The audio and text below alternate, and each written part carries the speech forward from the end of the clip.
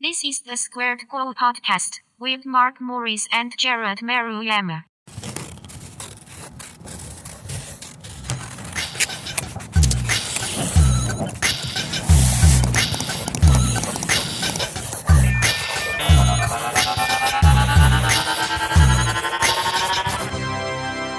Hello and welcome to another episode of the Squared Co podcast. This is Mark Morris. Jared Maruyama is also here. I am. Happy Thanksgiving. Oh, that's right. You know what? I kind of forget when we plan to release these because Yes. obviously it's before the release date, but sometimes it's we've actually done a quick turnaround within 24 hours. I think the It episode had a 24-hour turnaround, but most of the time it's a week out, sometimes a little bit further. But yes, if you are listening to this on release week, it is Thanksgiving. So It is. happy So Thanksgiving. It is the week of Thanksgiving, we'll say. I'm not sure exactly when Right. this will happen. So do you know what we should do, which we did not talk about earlier, though? We should talk about what the next episode, I believe, is going to be, right? Because it's sort of a special episode. Oh, that's right. So before we talk about this replay episode with Luke Flowers, next week it's a special release schedule where we have the Master of One podcast hosts, but we interview each one of them individually. So the Master of One podcast has 3 hosts, Luke Gall, Patrick Hill, and Andrew Sale, and we got the opportunity to sit down and talk with each one of them individually. We came up with a set of questions, and we asked them all the same questions, so you get to hear their perspective on their podcast and kind of their, how the podcast has affected their lives. So that's not what I meant, but good, because we did want to talk about that a little bit too. Oh man! Okay, so before you go on now, I think I know where you're going with this, but before we do our special trilogy with the Master of One podcast, we just recorded all of their episodes, so that's super fresh in my mind. And what you're talking about, we haven't recorded yet, so. Right. Anyways, I'll let you take over that portion, but go ahead. Boy, Mark is ready for bed, folks. Sorry, he's having a stroke on the air. So the next episode, actually, if we do this right, if everything goes as planned, and it doesn't always, the next episode we're going to review Pixar's Coco. Yes. And we're going to have a few guests on that we have not had on before, surprisingly. I think that's the first time we've done that for one of these review kind of roundtable things. So who knows? Everything could spin wildly out of control and we cancel the whole thing. But right now the plan is to go see Coco this week sometime, this Thanksgiving week, and then review it and turn around an episode pretty quickly here. So next week, if we don't change anything, it's going to be a very busy week. Packed week of episodes. A lot of Squared Co podcast episodes. Yes, so buckle up, gentlemen and ladies. But that's not why we're here right now.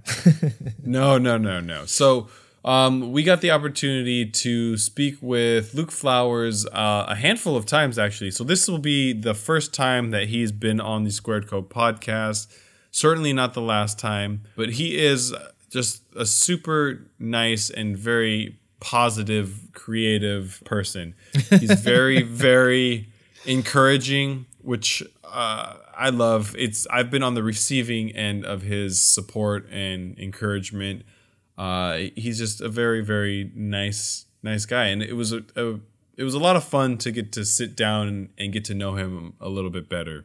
That is an understatement, because if you know Luke or follow him online or Facebook or Twitter or any of that, he writes very long, very heartfelt responses or critiques of your work or thank yous.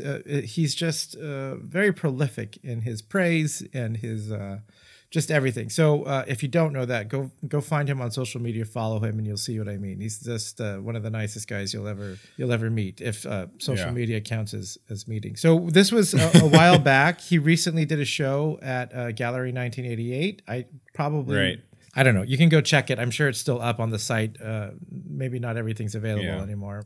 This interview originally took place long before that. And I think we might kind of briefly mention that he's got a show coming up. Right. But yeah, definitely we'll leave links to his work in the show notes, but he just did a show with Glenn Brogan at Gallery 1988, and it was a really fun show. So if you haven't already checked that out, please be sure to do so.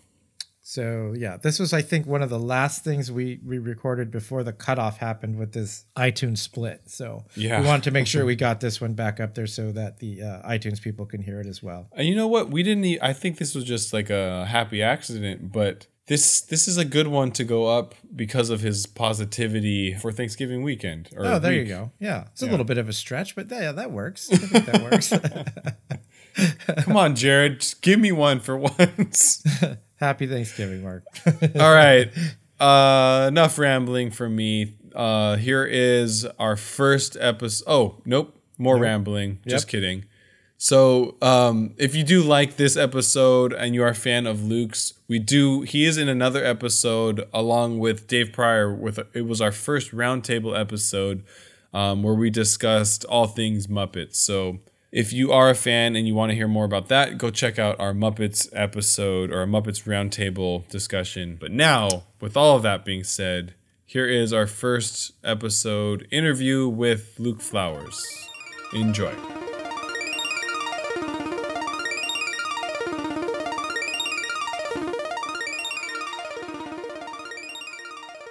I want to jump just straight into the guest. He is an artist and illustrator by the name of Luke Flowers. What's going on, Luke? Welcome to the show. Hey, Luke. Hey, thanks for having me on, guys. Welcome. I think, so we talked about this before we started recording, but I think you are one of the only people who has listened to all of our episodes. Is that still accurate? Have you are you up to date with the Squared Co podcast? Yeah, I'm waiting for the little button to arrive in the mail. It says I'm the #1 fan or something. There you go. Well, we're still working on the fan club entries and sign-up sheets, so we'll send that out to you and then determine if you are in fact #1. But thank you so much for taking some time out of your evening to talk with us.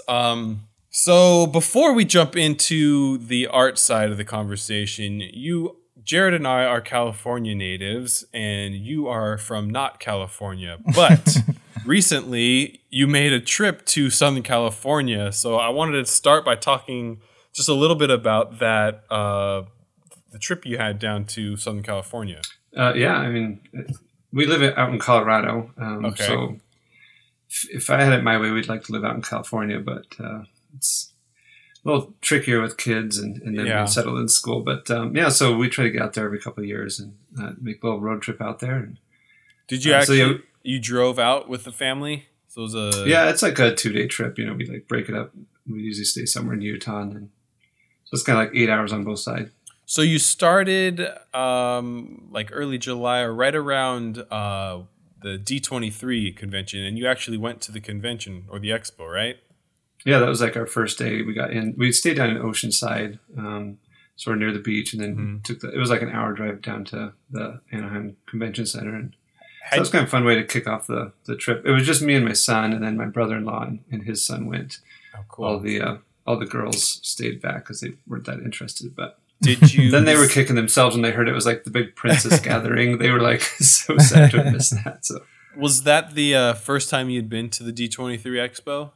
Yeah, it's been on my radar to get down there every year, and it just was perfect timing that we happened to have our plans to do that family trip in it. Oh, so you didn't actually plan the vacation around D23. It was just a happy coincidence. Yeah, it was quite a happy coincidence. When I started looking through the dates, and then I was like, oh my gosh, we're actually going to be there.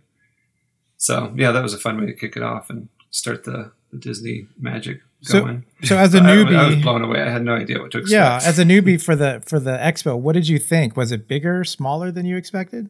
Yeah, I mean, it was way bigger than I expected. I felt like, it's like, I always thought I was a pretty big Disney fan. Then you go there and you realize that there's much bigger Disney fans.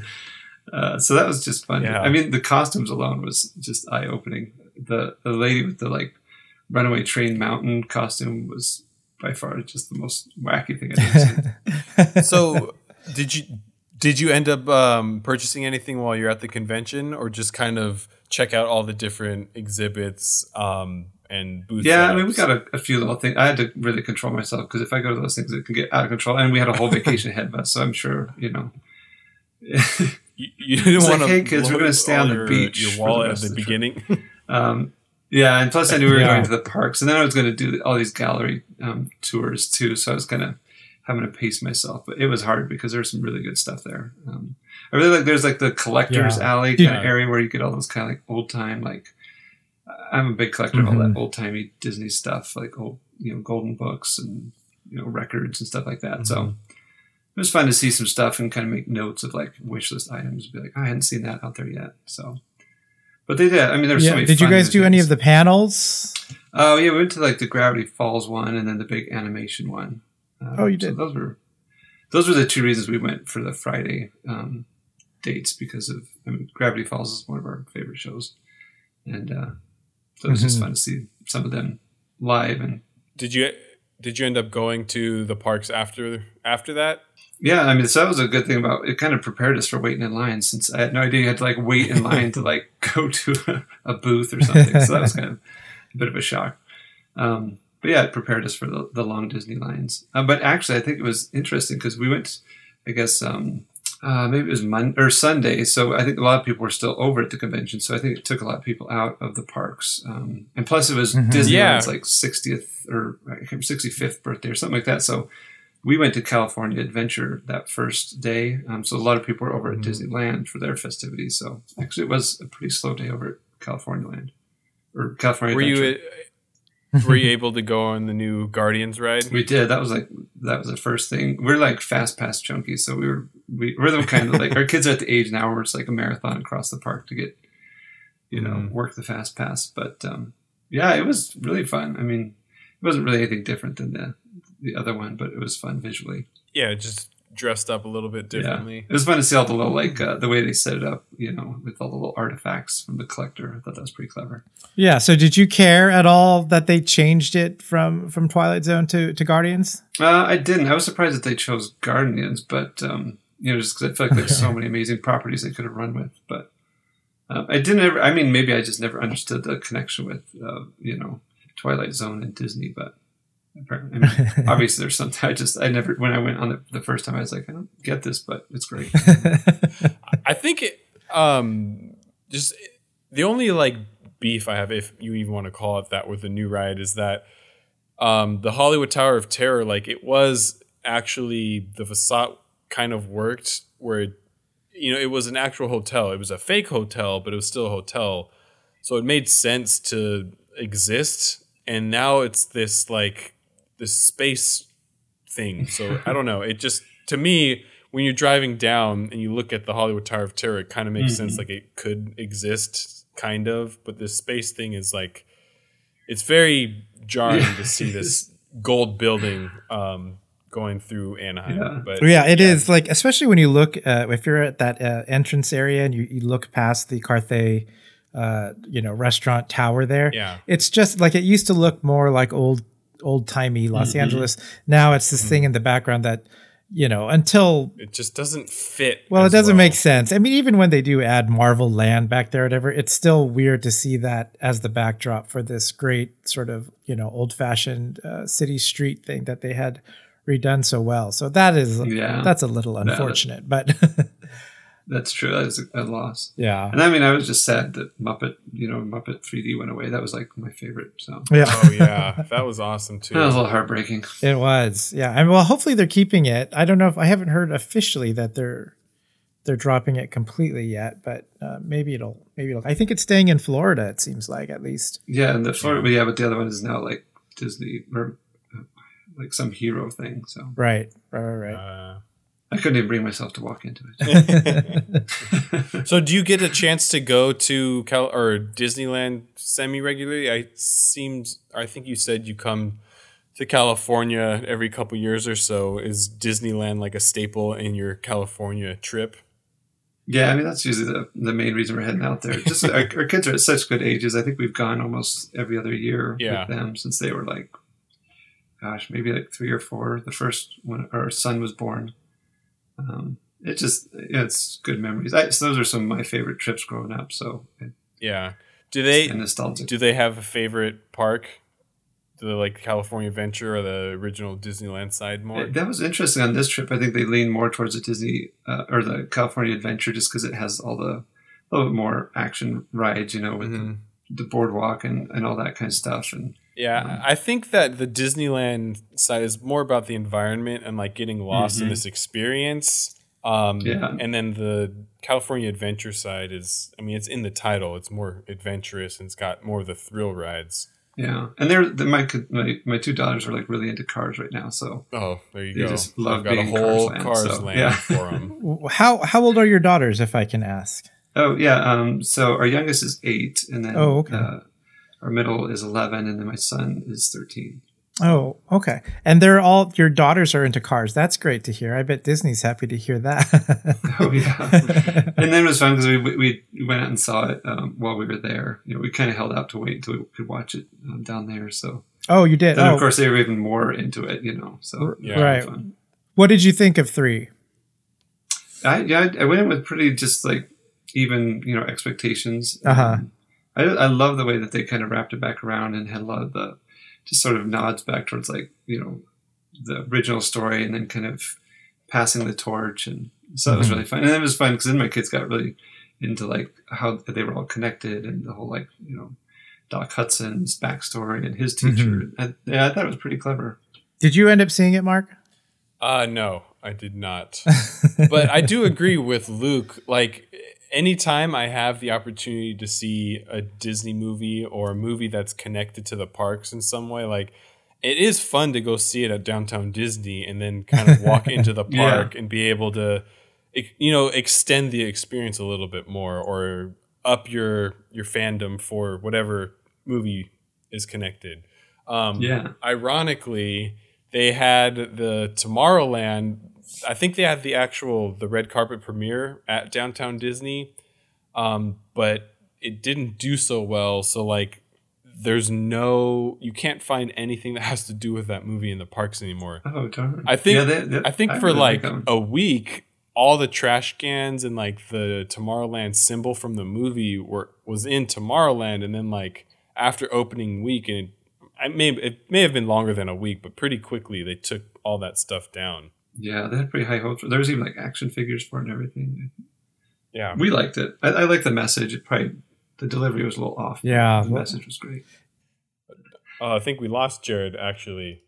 Okay. Man, we jinxed it. So the listeners don't know this, but we had like, oh, there he is. There he is. Oh, no, we lost him again. All right, so we're gonna keep on going. Aside from Disneyland, can you I can't even tell on my end here what's happening. Nope. Yep. Oh well. All right. Oh man, I'm gonna have to totally edit this stuff now. All right, I'm gonna try and keep this going, and Jared will pop in whenever he gets back. Totally. So after your D23 experience and the Disneyland trip, was there anything else significant or that stood out in your trip this time out to Southern California? I know you. So you're an artist that contributes regularly to Gallery 1988. Were you able to go to 88 or Nucleus or some of the other LA-based art galleries? Yeah, that was one of the other reasons for we kind of broke up our trip half, down in Oceanside, and then the other part was up in Los Angeles areas because there was a show opening. It was for the 30 Years Later show. Okay. So it was just another great coincidence that there happened to just be a show opening when I was out that way. So yeah, it was fun to actually be there for one of the openings of the show that I was actually in. So it was a really good opening night, and then the next day I kind of always try to hit a couple other galleries that I have work in regularly. We went over to Creature Features, which is always fun because there's like Halloween Town, and there's lots of really fun like comic shops and collectors stores over there. So, yeah. I'm not that familiar with Creature Features, but that's the gallery you did the Rocketeer print through. Is that right? Yeah. Yeah. So they always have some really unique little shows. And the cool thing, if you haven't been over there, it's really, they have like a lot of little like trinkets and goodies from like films, just spanning. I mean, any film you'd be into, they've got little like books from it, or little like lots of cool old Disney stuff, or like old. I really like Tim Burton. He's like one of my favorites. They have lots of old, just like the kind of stuff that would come out at a movie premiere. Oh, so it's from the actual time period that the movie was released. So they have like old collectibles from that time. Yeah. Oh, it's just like a really cool like collectible store. It's a lot of old stuff and then some modern ones too. Mm-hmm. And they've kind of got it broken up into like sections, like old Halloween stuff in the back, and like sci-fi stuff and monster movie films. And yeah, it's a fun shop. That's cool. So, there he is. Can you hear me now? Yeah. So for the show though, if I can go back to Gallery 1988, what was the piece that you did for that show? Oh, it was for my all-time favorite film, Raising Arizona. Okay. So whenever I tell people out there like that's a random favorite film, but I just feel like, I don't know, the Coen brothers. That was like one of the films I grew up just watching constantly. So I did sort of a nod to like a Choose Your Own Adventure cover. Mm-hmm. So yeah, it's like if Raising Arizona was a Choose Your Own Adventure cover. I would not, knowing the subject matter that you work in and all the things you're fans of, I would not guess Raising Arizona would even break the top 5, let alone be the number 1 movie. I mean, there's the Muppet films, which hold the, unbreakable. But I mean, as far as like just a, live action film, I guess you'd say, or whatever you'd say that kind of film is. But yeah it's nonstop, just absurdity. And it was like Nicolas Cage at his finest. Yeah, really, at his wackiest. Yeah. You mentioned Muppets, and we know that you're a big fan of them. But I don't know if it was this trip out, but I heard that you've actually been to the Muppet Studios. Was that this time around? I went there last time. We were out in LA, like I guess 2 years ago. Mm-hmm. And a good friend of mine, Justin Hilden, he works there. He's one of their illustrators. Oh, cool. So he does actually a lot of work, concept work, on a lot of new shows, but also, now they're doing all these like, sort of not reboots, but kind of bringing back sort of Dark Crystal. Labyrinth just had its, anniversary. So there's a lot of new kind of stuff for that. And so now they're kind of pushing Dark Crystal stuff. So Justin works there. He's worked there for ever since I've known him.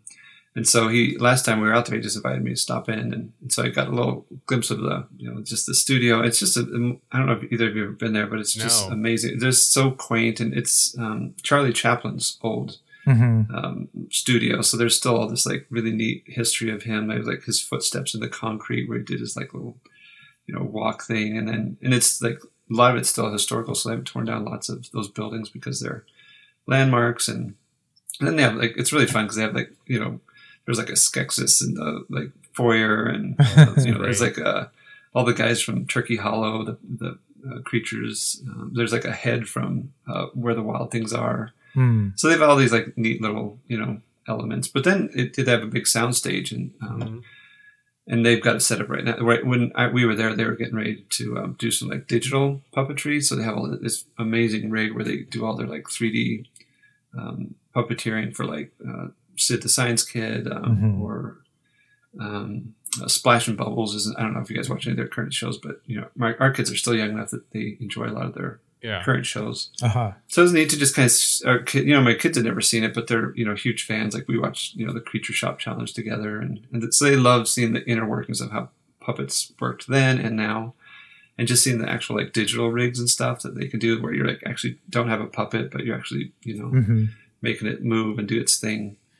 Digitally. So do they offer actual tours to the public, or is this something you have to have kind of an invite or somebody that works there let you in? Yeah, I don't know. I think it's sort of closed because it's not like a Warner Bros. Like a lot where they're like it's like you're walking through and seeing like sets and stuff. They have the big sound stage where they do a lot of the work, and like Creature, the Creature Shop has a lot of their gear in there often. Like they were just working on the Dark Crystal stuff. Some of it was in that sound stage, but then a lot of it is in another big warehouse across town. I think so. It's mostly office stuff now, and sort of like people just doing the day-to-day branding and sort of marketing and all that. And then like all the Henson, the cool thing is like all the Henson kids still work there. Like Lisa and Cheryl and Brian, So they're all there. They have like their little offices in the back there. And then another cool thing is it's actually still a really big working music studio. So Henson's recording studio is actually really high-end recording. So they have people like, Daft Punk was there last time I was there, and Justin, my son's a huge Justin Bieber fan, much to my chagrin. But Justin Bieber was there like the month before or something, so he thought that was cool. But and then you can have, and then people rent out these spaces, these little bungalows it's sort of like all these little old houses kind of around the square, and then they've got little places you can rent out for people that want to, work there, or people that are working on production stuff there. Sounds really cool. I mean, and just it's really quaint. The history that goes in there too. I'd love to be able to just see that. I mean, if they don't have a guided tour, I'm sure, there's information online, but it would be really cool to see where some of this, I don't know, these ideas and shows were kind of birthed. It would be like, I'd love to see all that behind the scenes stuff, especially because it's like a working studio with the actual making of these puppets and things. But I kind of want to see Muppets working there. This idea that Muppets are behind the desk, or exactly, like a Who Framed Roger Rabbit kind of thing. Yeah. That would be so cool. That's how I kind of want to keep a picture of it in my head. Yeah. And back in the day, I think it was more that. Now they actually don't even have any of the Muppets being made there. All those are made actually out in New York in the actual place there. So this is more the like studio where they do a lot of the kind of day-to-day production, especially a lot more of the digital stuff now, like all the current PBS shows and stuff. So, and then that's also, that's kind of like their headquarters, like I was saying, like where all the, Brian and Lisa, all the CEOs and presidents kind of do their thing. Yeah. So, have you ever been out to the New York studio? I haven't. That's like on my list of things to do. It's kind of, they don't do tours anymore. They've kind of stopped. I have a couple friends that work out there, so I'm always sort of nudging them. Last time I was out in New York, but he was gone. He's actually they're the ones that run Tough Pigs. Yeah, the fan site. Yeah, so he works there, and so I don't know. Sometime I'd like to be able to go to see sort of the production side of it. Yeah, definitely. So you are obviously a big Muppets fan, and I can see the influence in your work. So for people that don't know, I think it would be safe to say that you're the Take your time, Mark. All right. Let's try this one more time. You are a children's book illustrator, right? So correct. Not just children. I don't just illustrate children. Yeah, you illustrate children and children's books. Yes. But oh my God, I'm having so much trouble here. What is? Are you having a stroke? I don't know. I have these questions written down too, and I just can't get them out. All right, I'm going to start easy. How did you start with children's illustrator? Jesus Christ! This is our first episode. Welcome to the first episode. What happened? I don't know. Are you drinking? No. I mentioned Justin Bieber. I think I got flustered. Jared, help me here. I'm trying to ask how he got started with.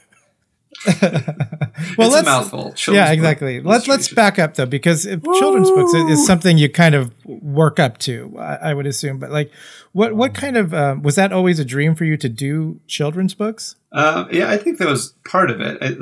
Jim Henson really was like probably my biggest hero growing up creatively, and so I think that was just seeing the like range of creativity you could do from film to puppetry to books. I mean, to me, it was sort of this like wide open like field. So I was definitely interested in books growing up. I mean, I was an avid reader of or just collector of like little golden books, and still have a huge kind of ever growing collection of them. But those are the kind of books I kind of grew up thinking like these are really special books. And then of course you go to school, and then there's Scholastic books, and I just thought that was like Christmas every month. So I think that's when I started to really get into the idea of like, well, maybe I could write a book. I loved like telling stories and writing stories when I was little. So I think it was just sort of a slow build, and then I was totally open. I mean, I did want to be an actor for a long time and do like theater work. So there was a little bit of that when I was growing up too, like in junior high and high school a little bit, but So did you think you wanted to do puppets for a while then, with Jim Henson being such an influence? I know, like, I was a huge Muppets fan growing up, and we used to think, for a brief period that's what we were going to do when we grew up, to go work for Henson. And it felt very possible back then. But like, was that an actual dream for you for a while as well, to do something with puppets or that kind of performing? I think there was a little bit of that. I mean, I think there was, I grew up in the, vacation Bible schools was a big thing when I was younger. So, and of course there's like the golden age of like cheesy church puppets. So there was a big, I was like, well, maybe I could get in that way. But, once I started to see like the magic of like what actually happens with puppeteering, I think I realized like I'm probably more, sort of on the illustrative, conceptual sort of art side rather than actually hands-on puppeteering and stuff. Mm-hmm. And that didn't come back around until, probably like 5 or 6 years ago. And I started doing children's book and thinking, maybe I could bring those back together. And so I had like a puppet made from one of the books a couple years back. And then that kind of like sort of set me back on the track of wanting to do puppeteering more. And did you actually make the puppet, or you had somebody create the puppet for you of your character? I've had 2 friends make them. The last 2, so the dinosaur puppet, Blythe Rousseau made that one for me. She's out in Ohio. And then Alex Jen Bash, he's over across the pond. I think, I can't remember like what part of the Europe he's in, but he created the Moby Shinobi puppet, which I use probably the most now.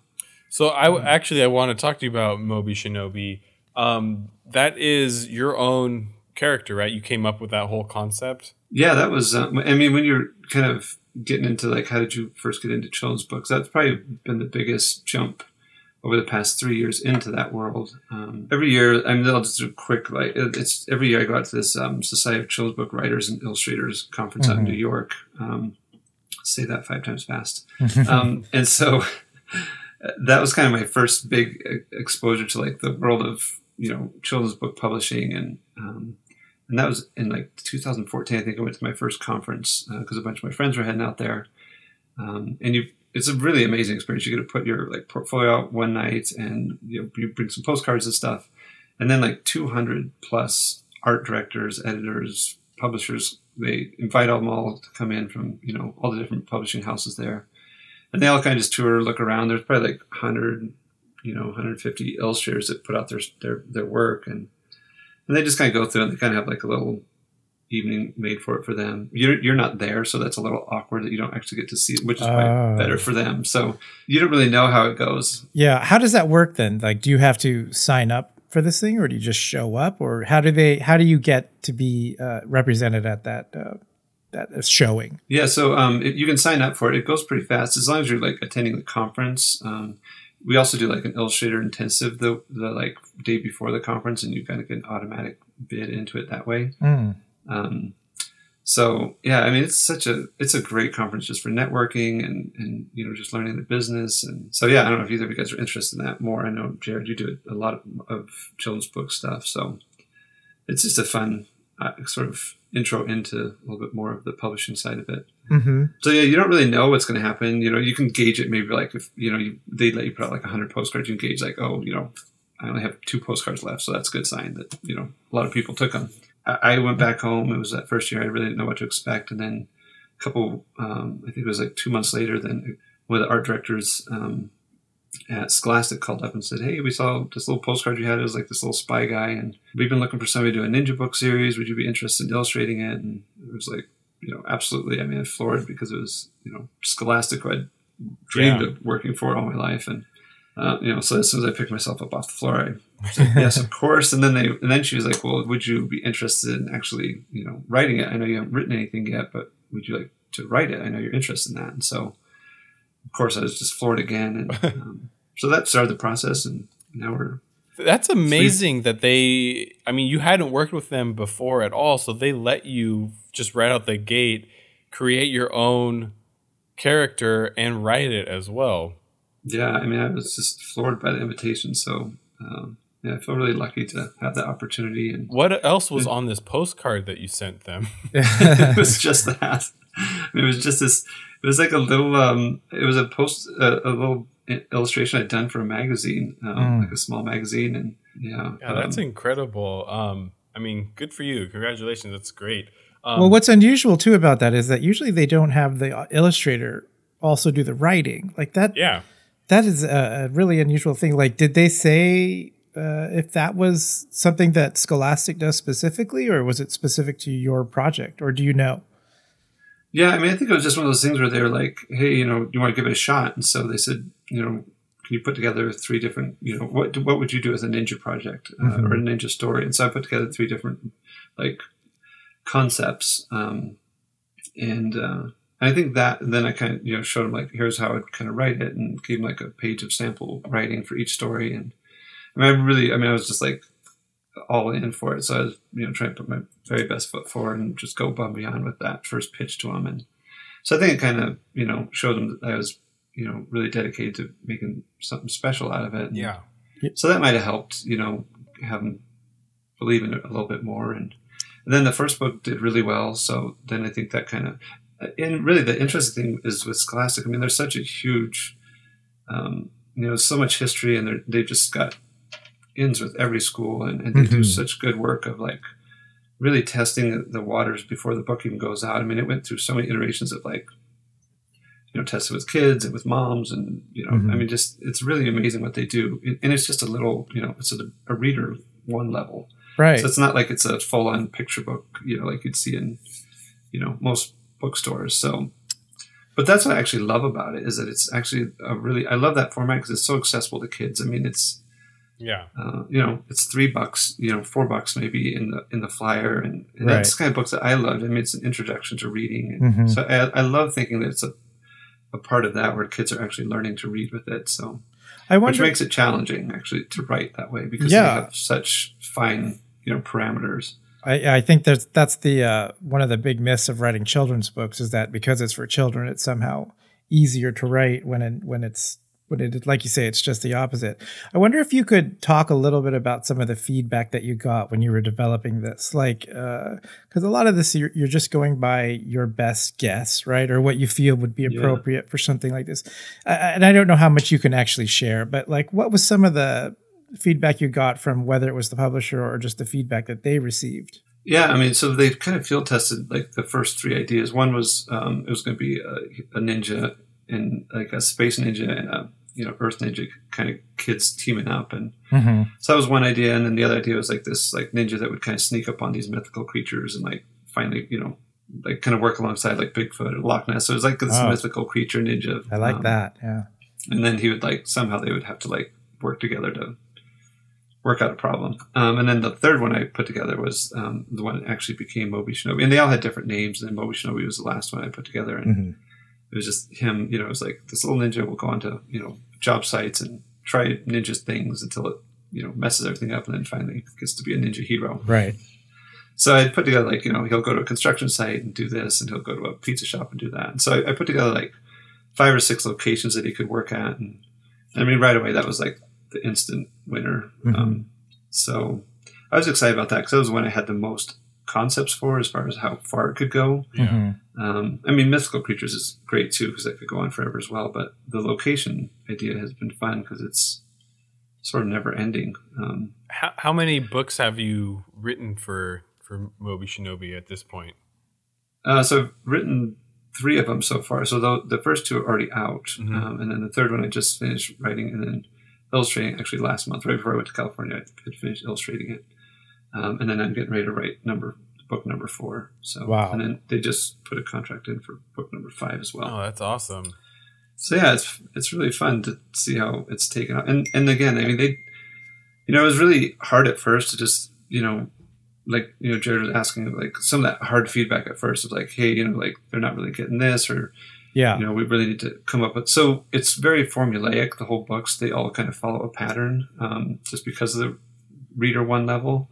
Yeah. And I chose to write it in rhyme. So, I mean, it was fun. In hindsight, it's made it way more difficult, because you start to run out of words when it's like, he does certain things the same way every book, you know? So he's always got, like, 3 problems. Then, I don't know if either of you guys have read it. I'll have to send one to you. But so then that starts, you know, you start to, like, run out of the same words to say, like, oh, darn, I've messed up the project every time, you know? So So it's getting to be a little bit challenging, but it's almost a fun challenge that you have to think, okay, what's a more clever way to say this? And the team that edits it with me is just amazing. I mean, I work with.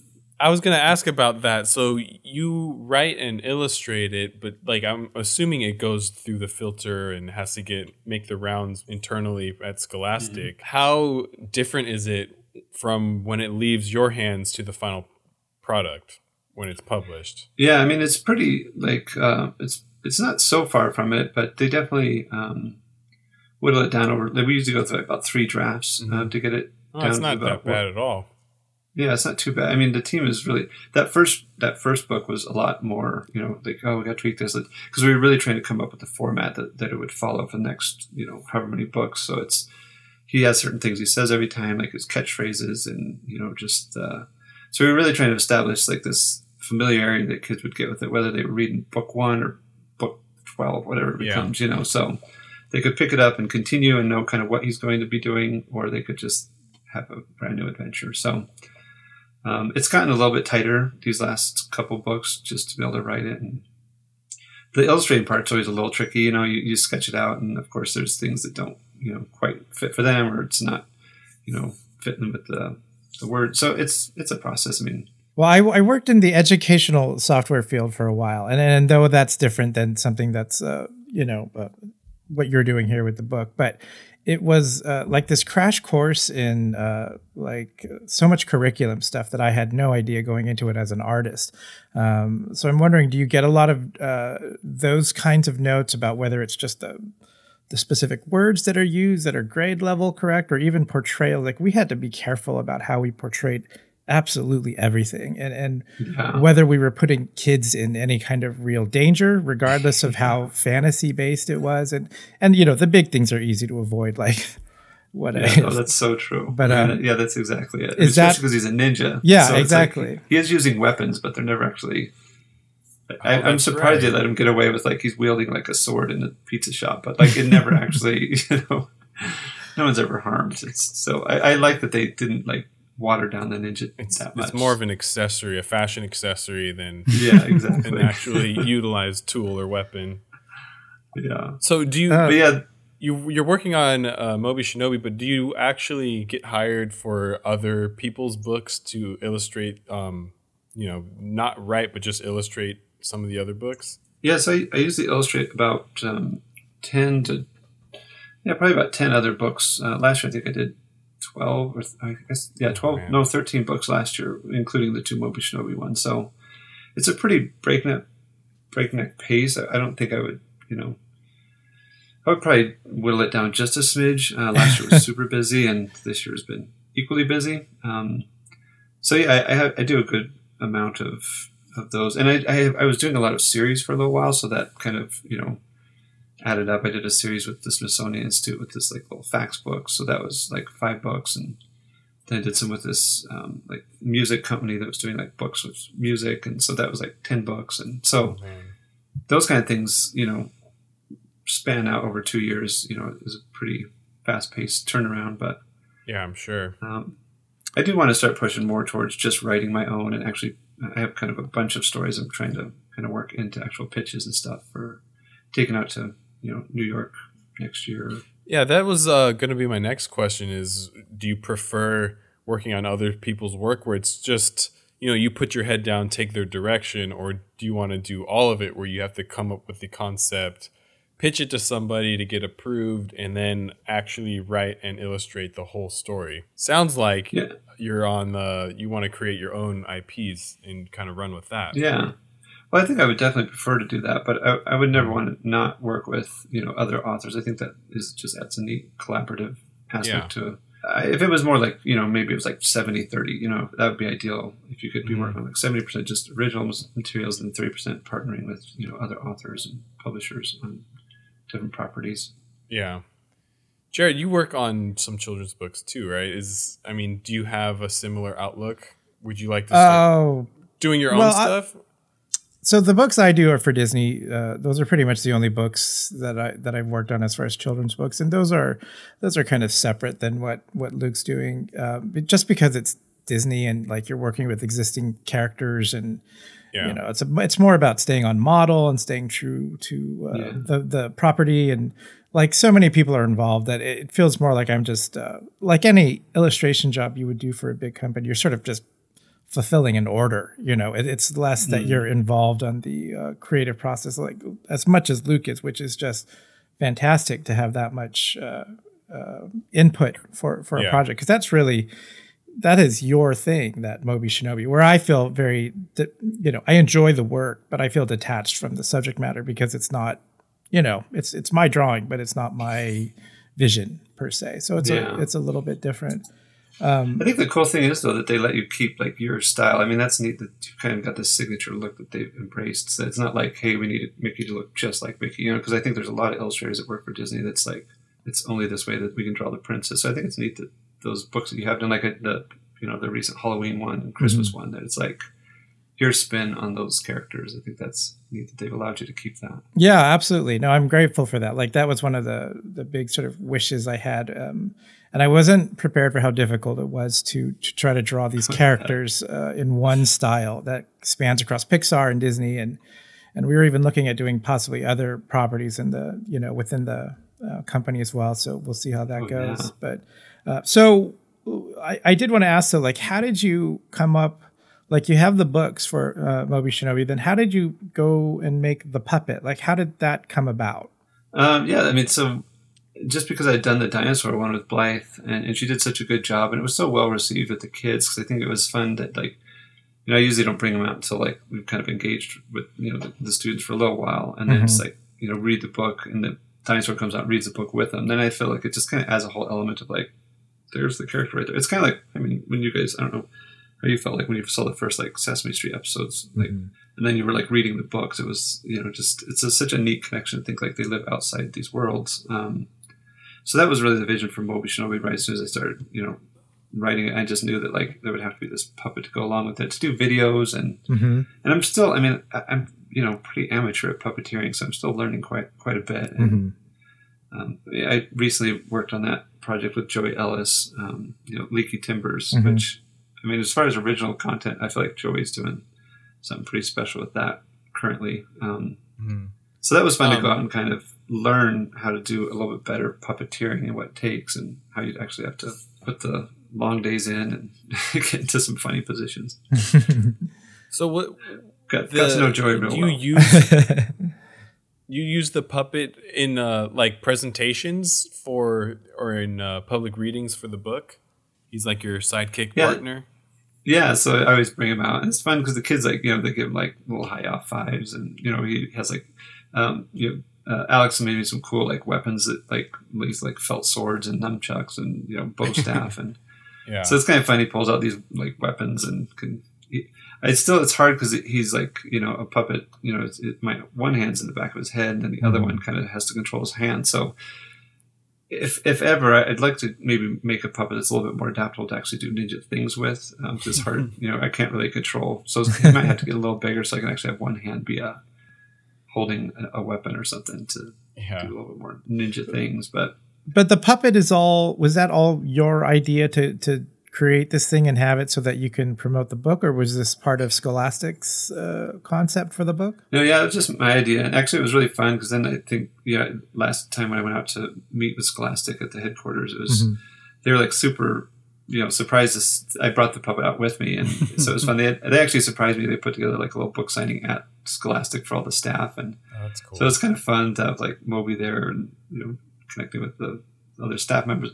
And I mean, it's just amazing the people that are doing the book fairs and, you know, promoting these books. So it was really neat to just see the family dynamic of like Scholastic, because it's such a huge company, but I mean, such a tight knit group on all these little properties that they have. You know, there's all these branches of different people. I mean, they have so many books and so many age ranges, but each little pocket of people like that I work with, they have kind of a collection of their books that they are sort of, you know, their babies. And so it's been really neat to see how much they've just embraced Moby.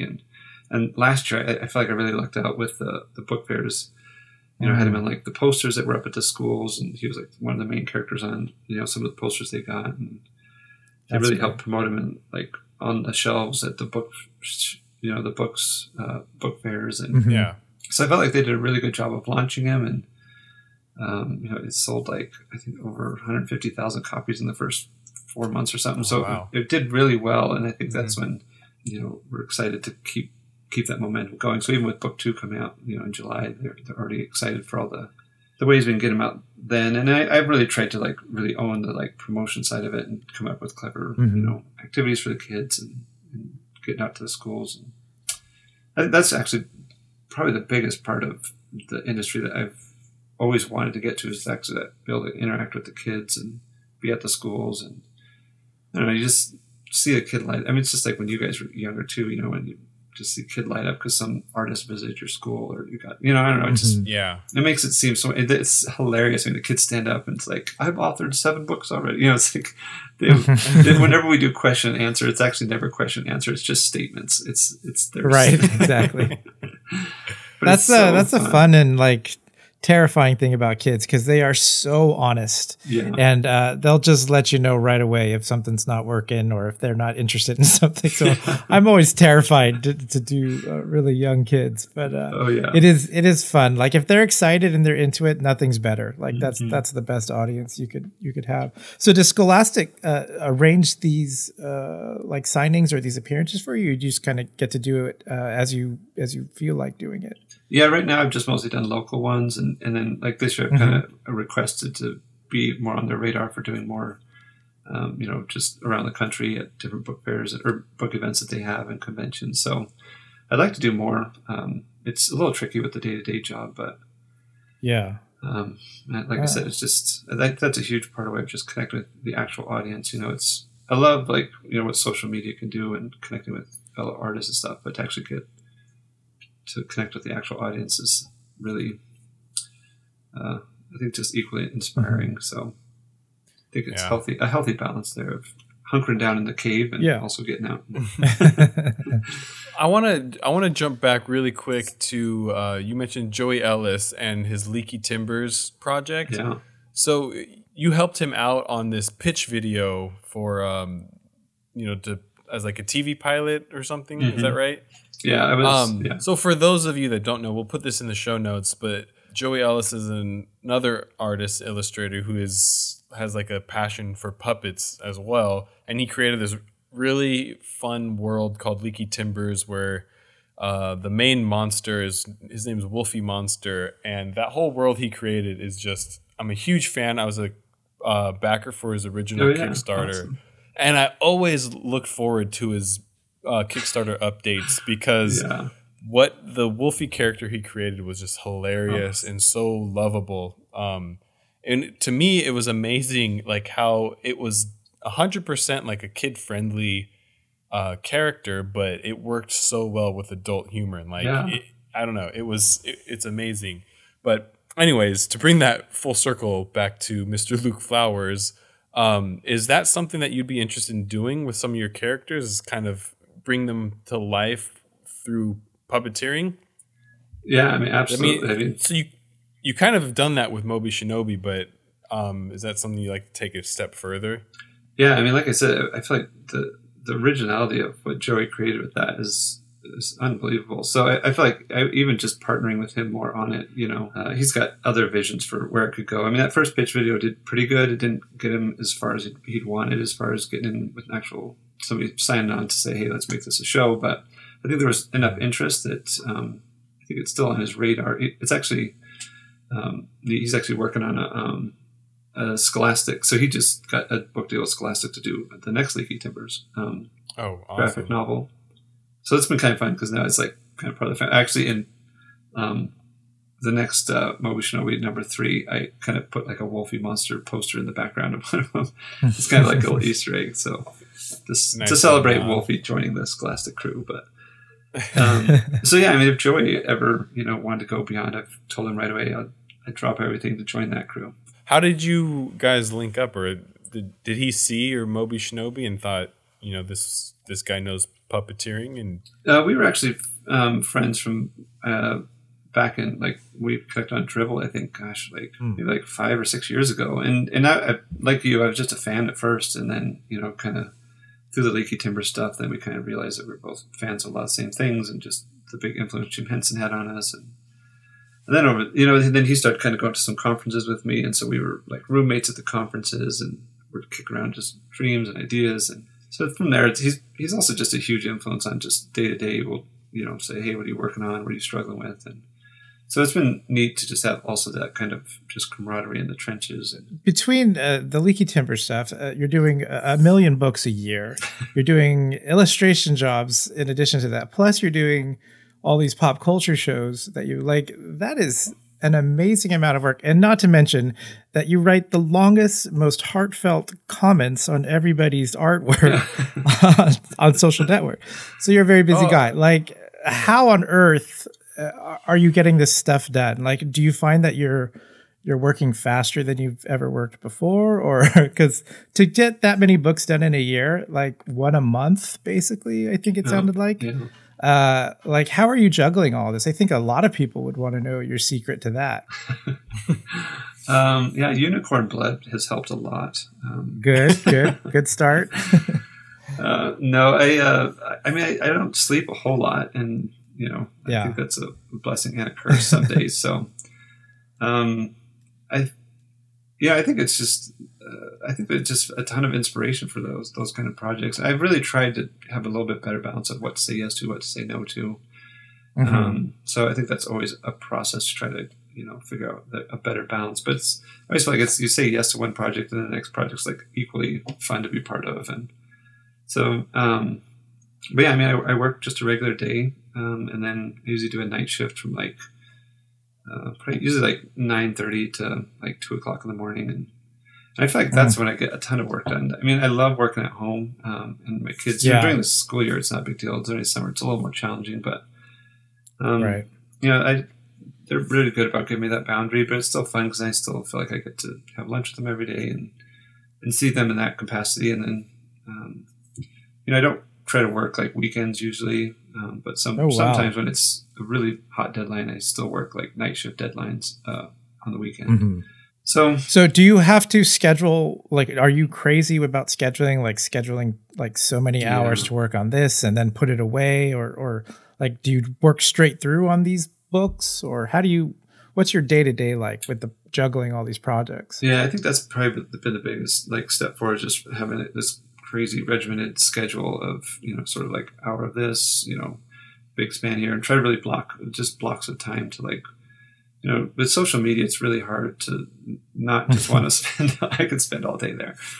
So trying to find a better balance of, like I try to do like maybe a little bit in the morning, some at night. And I mean, just because I find that's where I get some of the most just strongest inspiration, encouragement to even begin working in a day. So I think that's a great way to just start the day of, just getting inspired. But I try to really hunker down and just stay like full point throughout the workday, and usually have like goals of like, here's how many illustrations that you get done in this window, and then so it's a pretty tight turnaround. It's hard when a project goes haywire and then it's like train wreck central. So I definitely had to learn some hard lessons that way. Because for me, it seems like I always want to work on the thing I'm not supposed to be working on at the moment. That other thing always seems more interesting, or I'm more inspired all of a sudden to do that other thing. And, I'm very fortunate to be doing the work that I'm doing, sort of like the things you do. You have all these great projects. It's not like there's some terrible, web design job during the day, and then you get to do fun stuff at night. Mm-hmm. How do you fit in these pop culture shows that you do with like Gallery 1988 and things like that? Do you just pick the ones you want to, like, which are inspiring to you, or do you have like a method for that? Yeah, I mean, that's like, it's hard to choose because there's so many great themes being thrown out all the time. So I do try to pick ones that like are really like ones I just love, or there's like an element that I just am totally connected to. But I usually try to work like day shift is client work, night shift is like, personal projects or gallery stuff. So I try to keep the night shifts to that, unless it's like a major emergency and like the project's in putting out fire mode, so then I'll have to work around the clock on it. But I try to keep the night shifts to doing the personal stuff and gallery stuff, because that's just a way to like break up the pace of those more demanding client jobs that like you just have to kind of stay. I think the hardest thing I find going back and forth between gallery work and children's book work is just the different mindsets. It's like I'm in the world of like pumpkin patch story, and then Mad Max or something like that. So. But I mean, I think, and you guys probably have found the same thing, where it's like a lot of times it's those personal projects that get me the client jobs, because those are the ones you're exploring the most. You're trying new techniques, just being weird with character designs. So I think that stuff is what's usually gotten me like a foot in the door with a lot of other projects that have led to book deals or, getting in with magazines, stuff like that.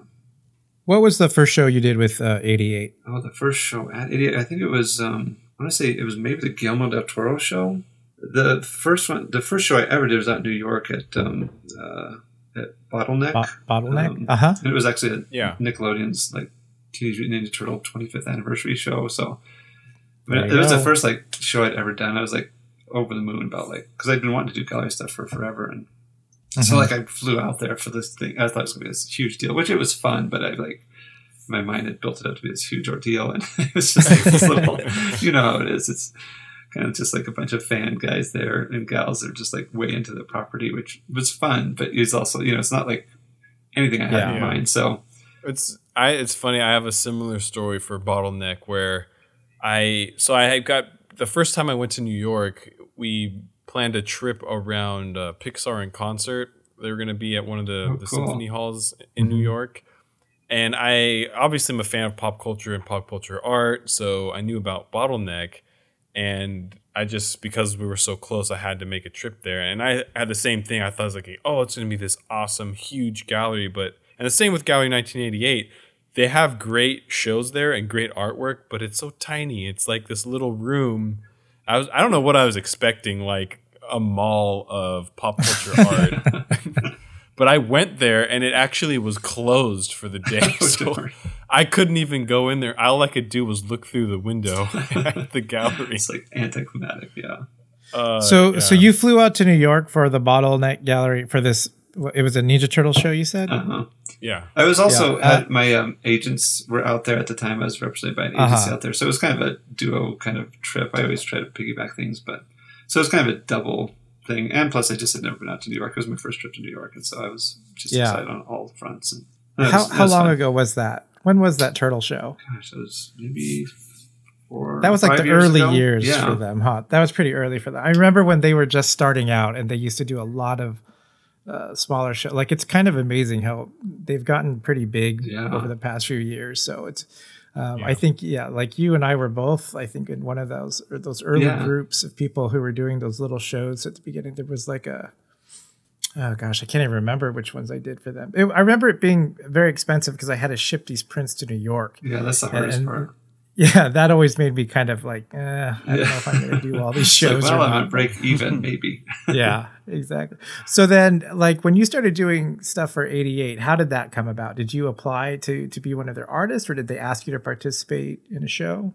No, I think I started to like Shogun. I think if I'm saying his name right. I've never actually remembered how to say it right. I think you've been in shows with him before, right? Shogun. Yeah.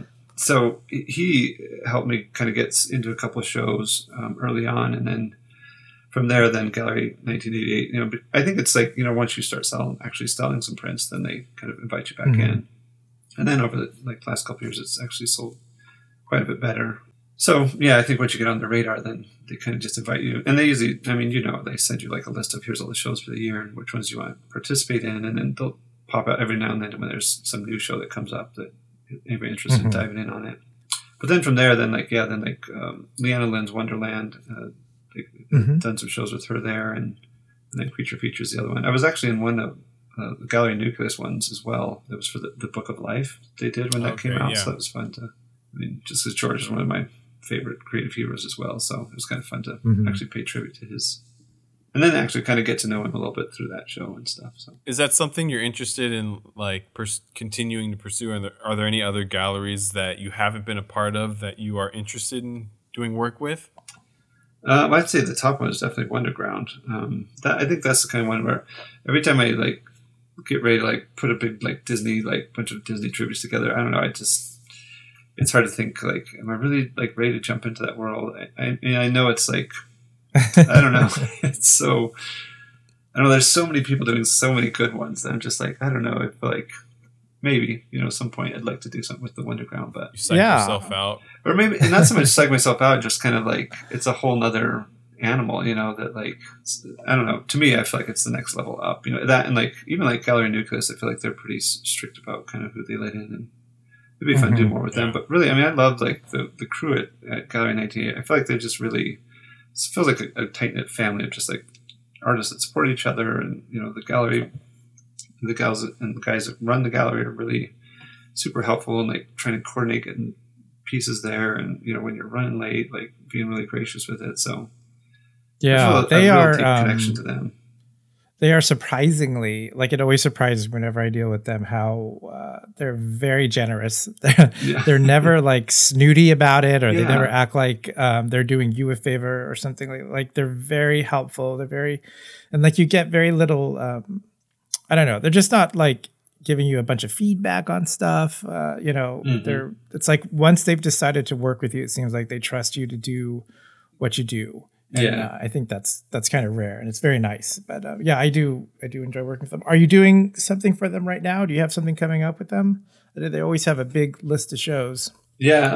Let's see. The next one, Crazy for Cult is coming up. Yeah, Crazy for Cult is one. Actually, it's kind of it's that one. I'm actually doing a duo show with Glenn Brogan.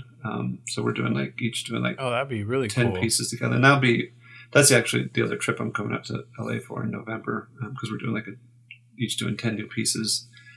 Awesome. So that's gonna be really fun to just have a full show of just me and Glenn's work and kind of come up with a fun theme. I was just gonna ask, do you have a theme already, or has that not been figured out yet? It has been. I don't know if they've let us talk about it yet or not. I don't know, but you don't have to say anything. But yeah, it'll be fun. I think they'll definitely put out a little teaser about it in October. I think is when they said they're going to announce the show thing. But yeah, I mean, I'm such a huge fan of Glenn. It was kind of, they first asked me, do you want to, do a duo show, and who would it be with? So I gave them a long list of people, and some guys said, hey, I'm too busy to join in, but Glenn was on board for it. So is that the first duo show that you've done, or have you done another one in the past for them? Yeah, that'll be the first duo show that I've ever done. So we'll see how it goes and see if they'll ever invite me back. Well, you'll have to bug Glenn to come on to promote the show later on. He's another artist that we've got to get on the podcast at some point. Yeah, man, his fan art is unbelievable. Yeah, it's just super clever. Yeah, I love his color palettes are just amazing. Yeah. It's so unique to him, and it really works well with his style too. Yeah. And I like he does a lot of really good game kind of tributes that I have no idea about some of the gaming world stuff, but I always like so it'll be interesting to see. I think between he and I will have a pretty wide range of things that we both cross over on, but also interesting little things that we're into. Awesome. Yeah, well, that's definitely something I'll be checking out too when that comes out. Yeah. So before we wrap up, is there anything else that you have coming up that you'd like to share with our listeners? I know you said you've got another Shinobi, Moby Shinobi book coming out. Is there anything else that you'd like to plug? Just the book number 2 is out, which that'll be the big push this back to school season, and then book number 3 comes out in December. But I'm also part of a fun little Nickelodeon Little Golden book series, which was another thing, a property I've always wanted to work with, was Little Golden, and to work with Nickelodeon at the same time. And then it's for a show called Rusty Rivets, which I'm sure you guys probably watch it. My kids watch it, so it was kind of fun to actually work on a show that we just watched the episode, and then I'm actually illustrating that episode in a book. So. And 3 for 1, right? I know, there. it was kind of a fun the trifecta. Wait, so that one is a golden book, you said? Yeah, Little Golden Book series with Nickelodeon. Nickelodeon has quite a few properties that they do with the Little Golden Books. Right. So this is one of their new ones. It's called Rusty Rivets. He's like a little inventor kind of guy. But I'm doing Is this your first golden book? Yeah, so that was kind of fun to get my foot in the door with them. So love to do some more. Yeah. You said this is something Disney, a show wink. that you watch, yeah, you watch with your kids. Do they think that what you do is cool?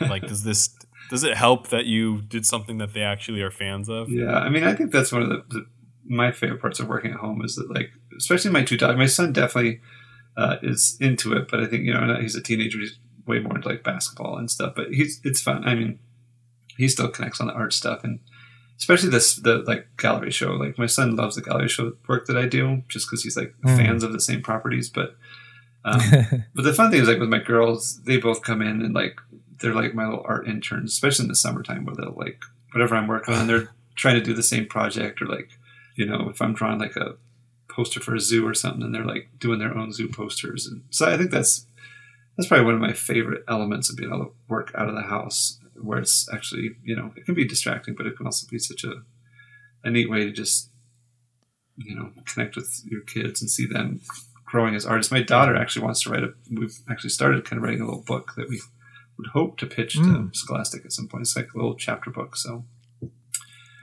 we shall see. Cool. Life Beyond Moby, that's sort of where I'd like to go. But yeah, so stuff like that is just fun. She's a really amazing little storyteller, and my other daughter's like a little crafter. So together they come up with some pretty fun stuff. Oh, well, they're lucky. They have you as a dad then. I always worried that if I had kids, they'd be all sports kids, and I would just be so disappointed and upset. But I do want to touch back on Golden Books real quick, because that has to be sort of a big deal for you, right? To be able to illustrate a Golden Book.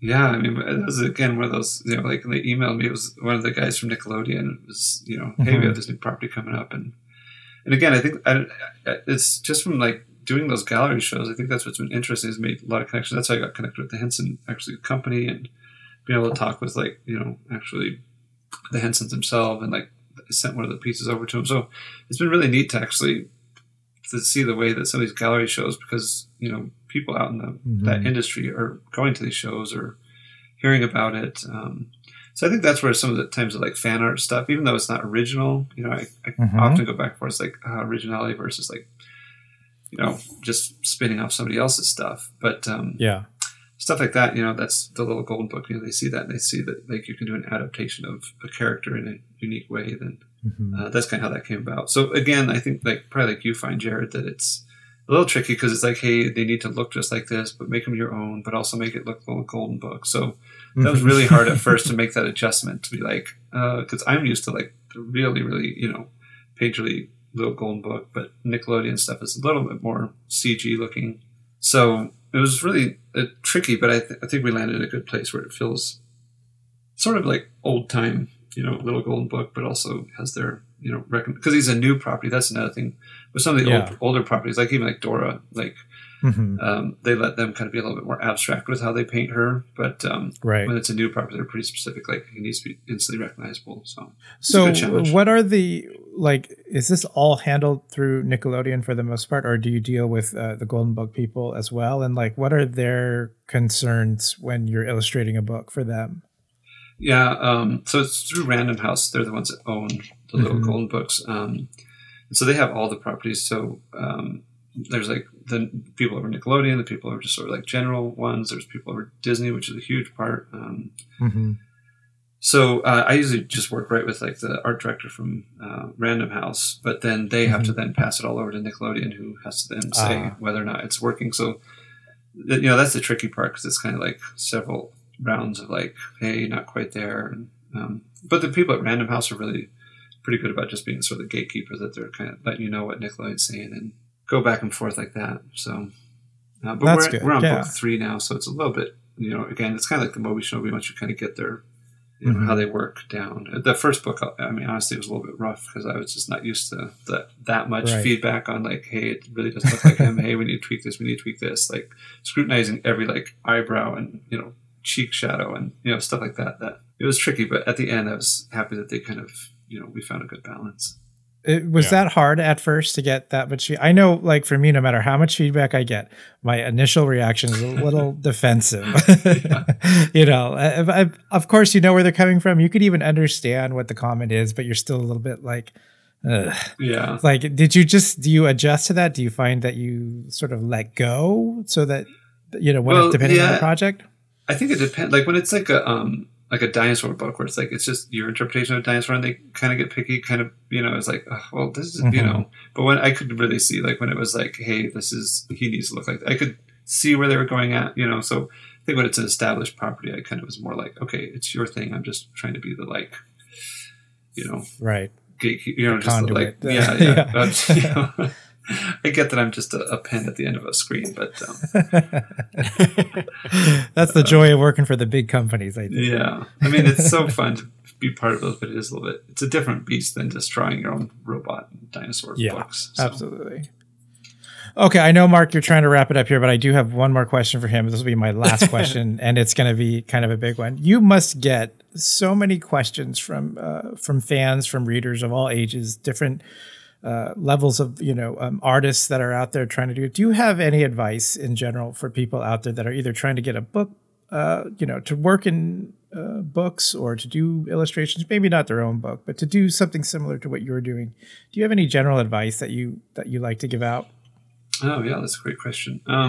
Yeah, that's the one hard thing. Just trying to keep up with the inquiries. I feel like I'm not very good at that. I have like this long. I mean, I'm sure like you are the same. Where it's like this email list of people. I'm like, oh, I gotta get back to them. I gotta get back to them in the midst of like deadlines. So I try to be really good at responding as fast as I can.